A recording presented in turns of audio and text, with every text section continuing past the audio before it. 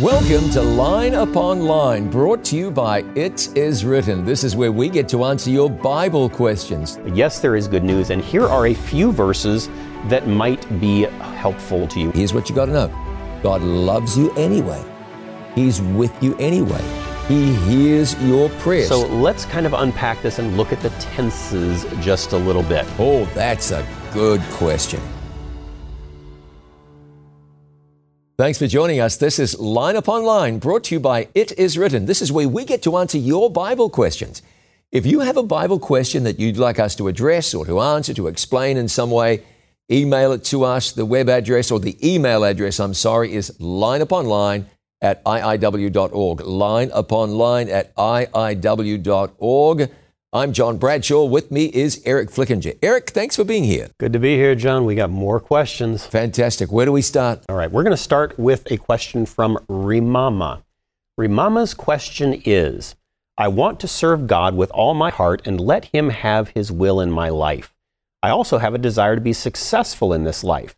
How can I find the correct balance between the two and know when or if I am letting worldly success overshadow my relationship with God? That's I don't think God wants us to be failures in this life. No. You know, He wants us to be successful. But what does true success look like? How do we mingle success in this world with a positive relationship with God? Yeah, some things to be kept in mind. One is that God wants you to give of your best. The parable, He gave talents. He's expecting a return on those talents. Successful people will be busy people. It's going to be a challenge. Yeah.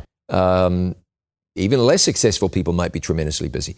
And maybe the first thing of those three that I should have said is to pray and bring this to God and say, I want to do what's right in your sight, and I want to honor you, not dishonor you. And I believe that God will guide you with that.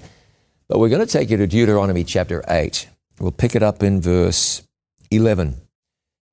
God said, beware that you do not forget the Lord thy God in not keeping His commandments and His judgments and His statutes, which I command thee this day. Lest when you have eaten and you are full and you've built goodly houses and dwelt therein, and when your herds and your flocks multiply and your silver and gold is multiplied and all that you have is multiplied, that your heart be lifted up and that you forget the Lord your God, which brought you forth out of the land of Egypt from the house of bondage.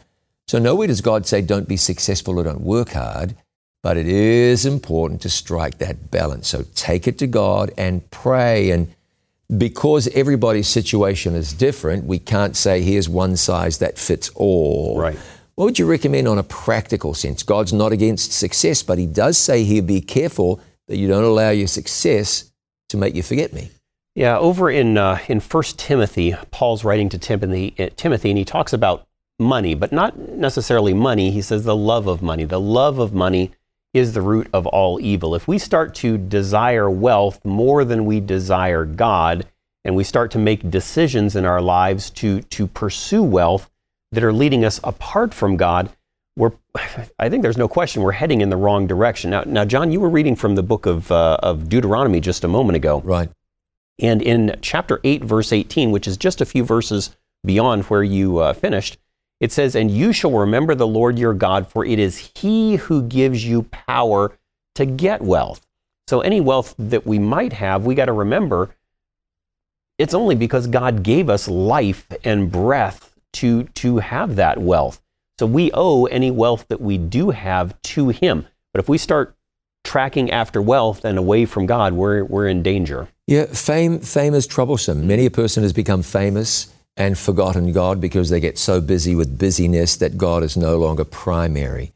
So I would encourage you to go to the Lord, establish a solid relationship, monitor that as far as lies within you in consultation with God. Ask God to keep you accountable and keep you honest.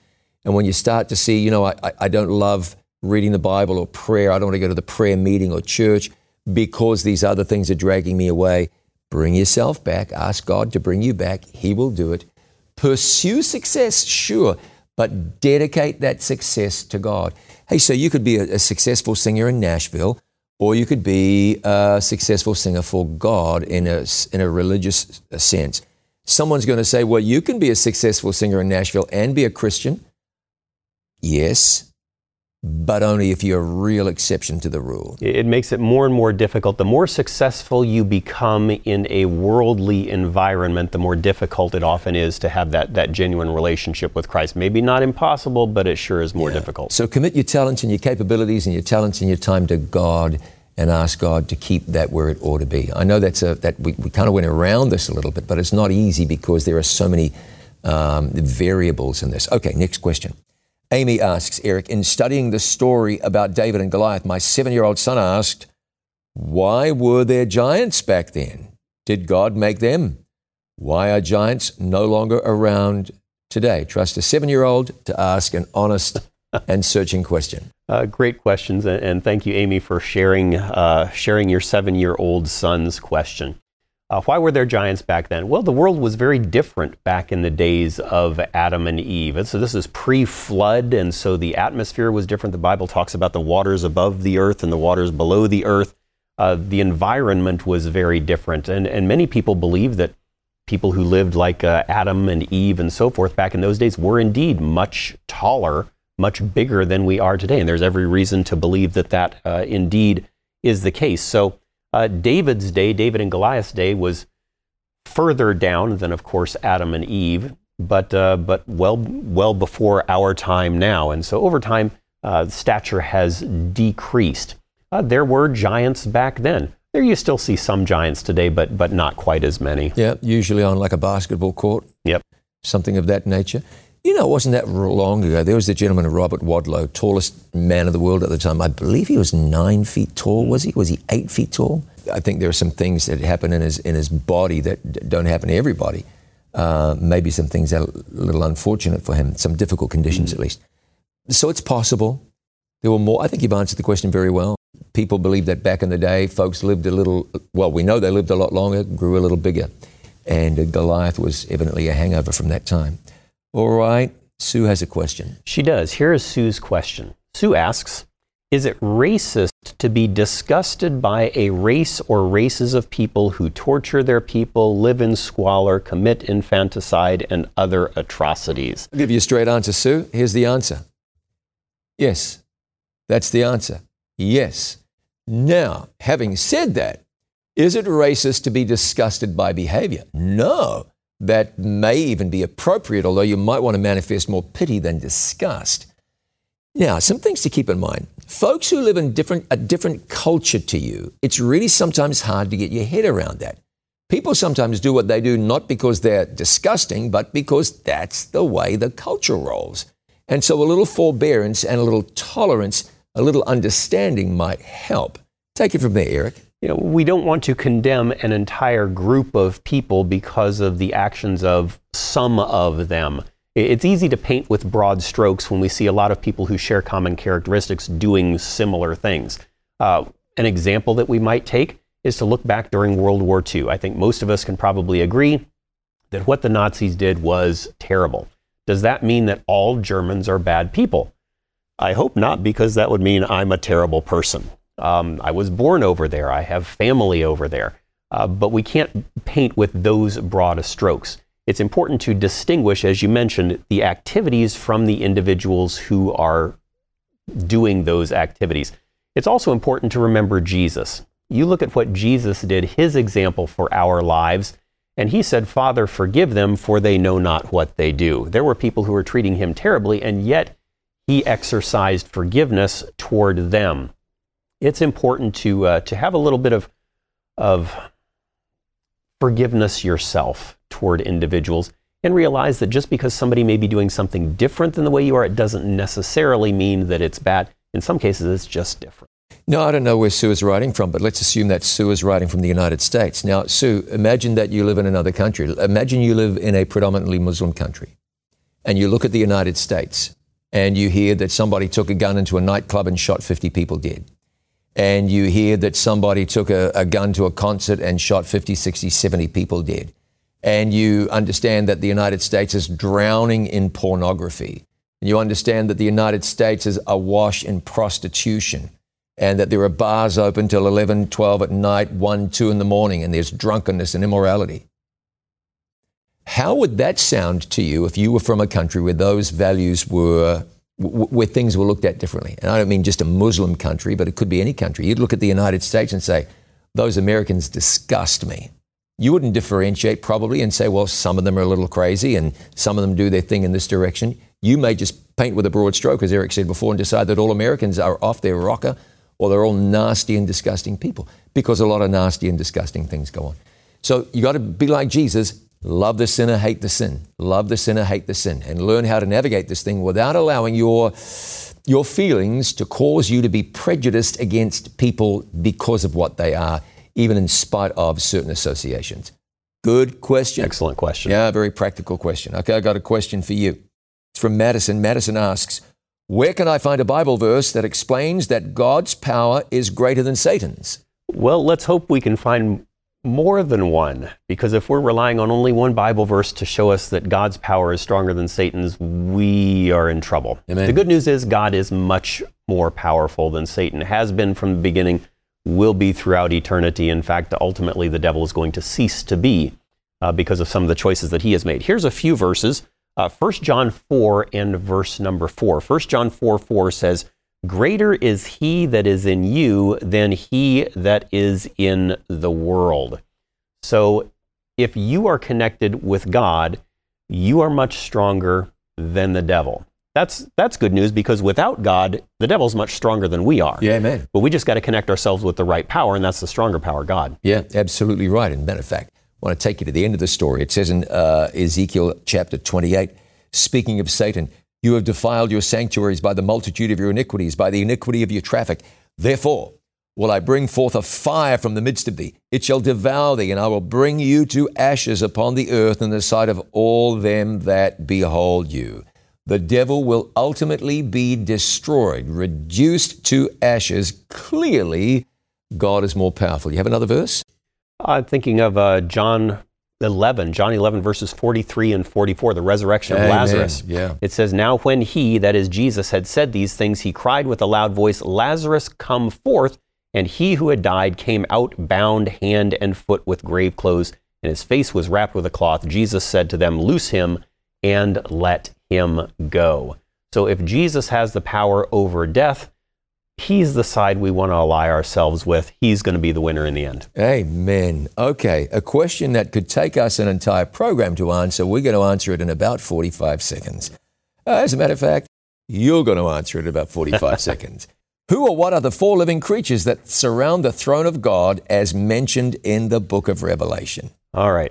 The four living creatures, here's the short answer. They're likely angels. When you take a look at the description of the angels, I'll give you a few cross-references. You'll find them described in Revelation 4, verses 6 through 8. You can find similar descriptions in Ezekiel 1, 6 through 10, Ezekiel 10, 12 to 15. Ezekiel 25, 18 to 21 talk about the cherubim on the ark surrounding the Shekinah glory. Over and over again, you see that the angels surround the throne of God. They are the ones who worship him and have been since they were created, will continue to. Hey, why take half an hour if we can get an answer like that done in what was about 30 seconds? Thank you very much. This is Line Upon Line, brought to you by It Is Written with Eric Flickinger. I'm John Bradshaw, back with more in a moment.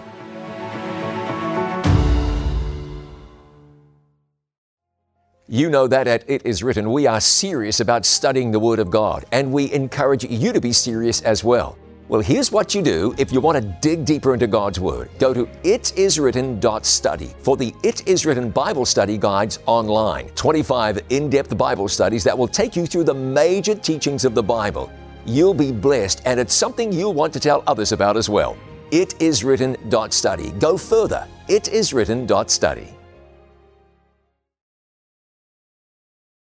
Discover the powerful ways that God is part of the healing process. Go beyond what the media and popular trends say about healthcare and learn from an expert what it really means to be healthy. In his book, The Ultimate Prescription, Dr. James L. Markham explains some of the common misconceptions about healthcare that are prevalent in our society today, how you can avoid them, and how to take care of the spiritual dimension of your health. To order The Ultimate Prescription, call 888-664-5573 or visit itiswritten.shop.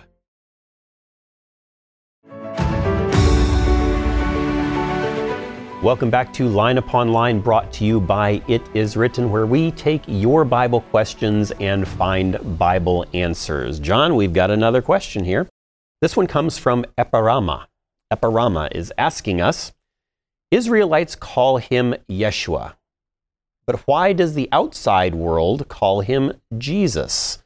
What about the name of God, the name of Jesus? Yeah, where I'm from, I'm called John. In Espanol, my name is Juan. If I'm in Germany, I may be Hans. Someone might decide that I'm Johann. Epirama. In Fiji, the brother's known as Sitiveni. In Australia or England or the United States, he's known as Stephen. In South Africa, he's probably going to go by Etienne. You see, Yeshua, Yehoshua, Yahshua, there's a million derivations of this name. It was Hebrew back in the Bible. That's the Hebrew name. Now, today, we have a translation of that name. What I want to encourage you and anyone else not to do is get caught up on non-issues. I've had people tell me straight, well, you can't be worshiping him if you don't get his name right.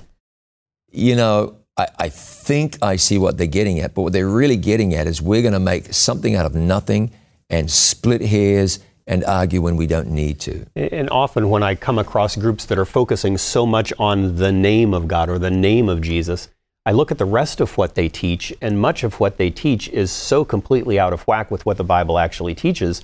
Even if you did get his name right, you wonder what he's doing up there scratching his head saying, but what are you teaching? Yeah. It's a mess. Very good point. So I don't think either of us would like to say that that the name doesn't matter, trample on it and call him what you will. We don't think that. We expect the name's important, but not salvational, and it doesn't reach beyond translations. You'll call Jesus, God, the Holy Spirit, whatever works in your language. And by the way, if you look at the name of God in the Old Testament, there are multiple names for God given in the Old Testament. So my appeal to you is don't make a mountain out of, it's not even a molehill, it's out of a valley or out of a plain. Translation is the answer. This should never be a divisive question, ever. All right, question for you from Cassandra Eric. Luke 8, God is all-knowing. Why didn't Jesus stop and look at the woman and just say, your faith has healed you? Well, that's a good question. Why did he ask, who touched me, if he is all-knowing? The implication is that Jesus didn't know who touched him. I don't think that was what he was getting at. No, I think Jesus knew exactly who touched him. I think he knew exactly what happened and why it happened.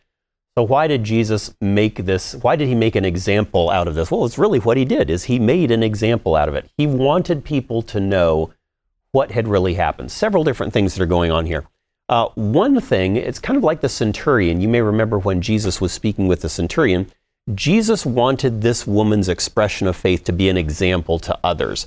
When he knew what she had done, he wanted to draw people's attention to it. That's one reason why he may have drawn that out and asked, who touched me? Another, he may have wanted her to have the joy of knowing that he recognized what she had done. He didn't just let it go by. He took a look at her, he focused on her, he singled her out, and let her know that he appreciated what she had done. Any other reasons that you can think of why he might have done that? Well, one thing is that Jesus didn't want her to think, well, I touched the hem of his garment, lucky me, he's got a lucky garment on. Although I think the questioner was really asking, why didn't he turn around and say, hey, your faith has made me whole? Eric has really spoken to this very clearly. It was important, A, that she knew that Jesus acknowledged her touch of faith, and that others understood what had gone on. Fascinating story. It is. Talks about how Jesus is in the crowd. He's getting bumped and buffeted this way and that. And then he says, who touched me? Even the disciples say, what are you talking about? They've all touched you. And you're asking who touched you. Oh, yeah, there's a difference here between a bump and a touch of faith. Yep. And that's what Jesus was getting at. That's the big difference right there. Yeah, great story. Very good. Here's another question. This question comes from Jackie. And Jackie asked the question, in Revelation 22:2, it says, and the leaves of the tree are for the healing of the nations. Why would nations need to be healed If we're told in Revelation 21:4, which is just the preceding chapter, that there will be no more death or mourning or crying or pain.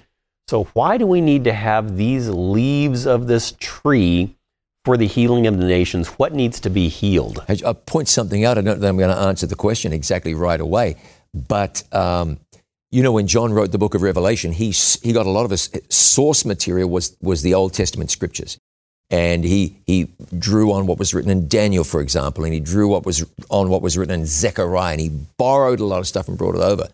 Here, when John writes in Revelation about the leaves of the tree of life being for medicine for the nations, the healing of the nations, he got that right out of Ezekiel chapter 47 and verse 12.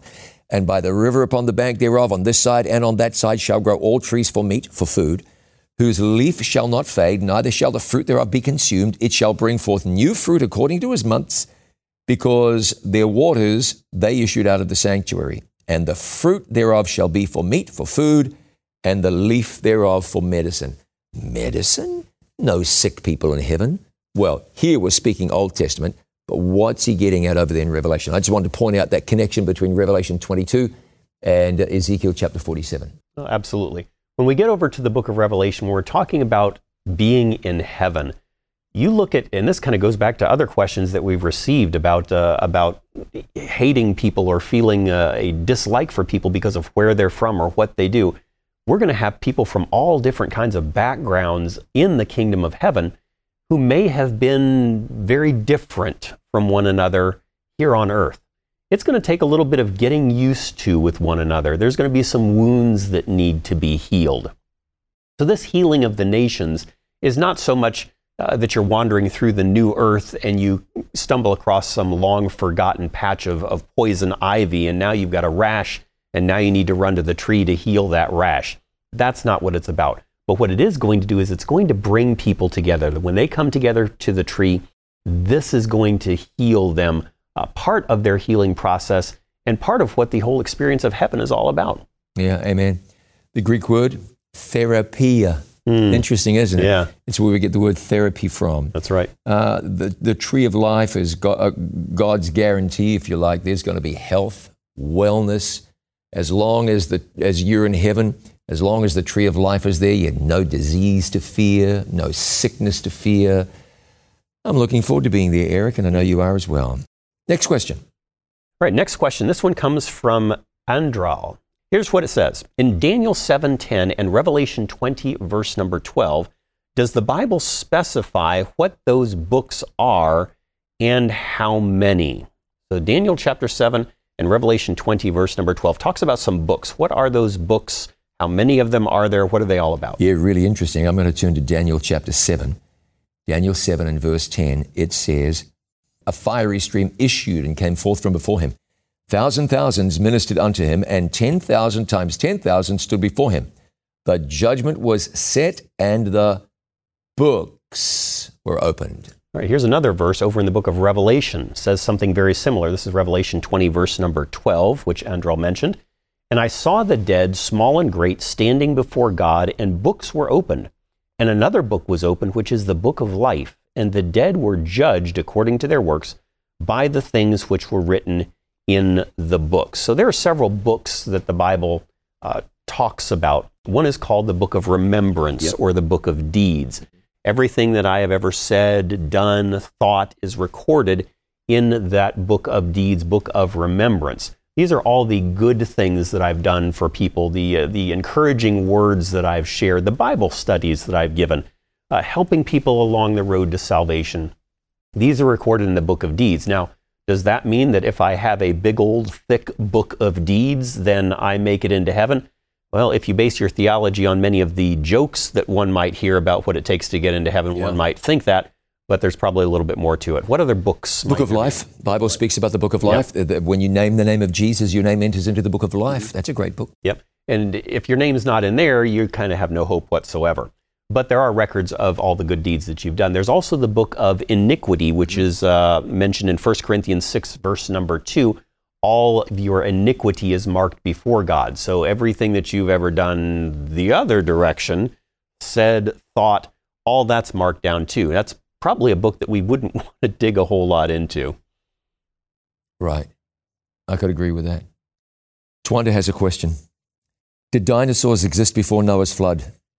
And were they included in Noah's Ark? What a great question. Great question. So dinosaur. What about dinosaurs? The Bible doesn't say there were dinosaurs. However, when you take a look at the book of Job, there are several passages that sound an awful lot like what we would today call dinosaurs. The word dinosaur, of course, is a word that comes from two other words. Basically, thunder lizard is what dinosaur means. So when you take a look at the book of Job, in Job chapter 40, verses 15 through 19, here it describes a creature called Behemoth. Look now at the behemoth. He eats grass like an ox. See now his strength is in his hips and his power is in the stomach muscles. He moves his tail like a cedar. The sinews of his thighs are tightly knit. His bones are like beams of bronze, his ribs like bars of iron. He is the first of the ways of God. Only he who made him can bring near his sword. Now, some people have said, well, it sounds like an elephant to me. Yeah. But I don't remember the last time I saw an elephant with a tail like a cedar. No, it's a little stringy tail. Yeah, a little stringy tail. So we've got Behemoth here, but there's also another creature called Leviathan. Yeah. So Leviathan is also described in the book of Job, and you see basically he's described as a twisted serpent, a fleeing serpent. In Job 41 verse 9, it says, indeed, any hope of overcoming him is false. Shall one not be overwhelmed at the sight of him? Here's what we know. Yep. Dinosaurs existed. They were great big things. Yeah. You see them in every natural history museum you go into. So were they around before the flood? Evidently they were. Probably were destroyed in the flood for the most part. Did dinosaurs get taken on Noah's Ark? Some people would have you believe yes, but probably little ones. They weren't all great big things, these dinosaurs. Some of them are really quite small. So they may have got on the ark. It all depends. In my home country of New Zealand, there is a lizard, the tuatara, which they say is a dinosaur creature. It's a lizard about this big. They say it's a dinosaur. I don't know how you classify that. I'm sure if I was a scientist, I would know. You look at that and you say, well, it doesn't look a whole lot like a T-Rex, but most dinosaur-type creatures did not. They were all gigantic. I think the thing to remember about these dinosaurs, though, is they are not millions and millions and millions of years old, as many naturalists would have you believe. Thousands of years old is about as far back as we're going to go, because that's how far back creation goes. Yeah, and I'm not 100% comfortable with being awfully dogmatic about dinosaurs. We know dinosaurs existed. Some may have got on the ark, not brontosauruses, maybe something small. Dinosaurs don't exist today. I'm glad they don't. And I'm glad you joined us. Be sure to join us again for more on Line Upon Line. Get your questions to us, lineuponline@iiw.org. We'll do our best to answer your Bible question as well. With Eric Flickinger, I'm John Bradshaw. This has been Line Upon Line, brought to you by It Is Written.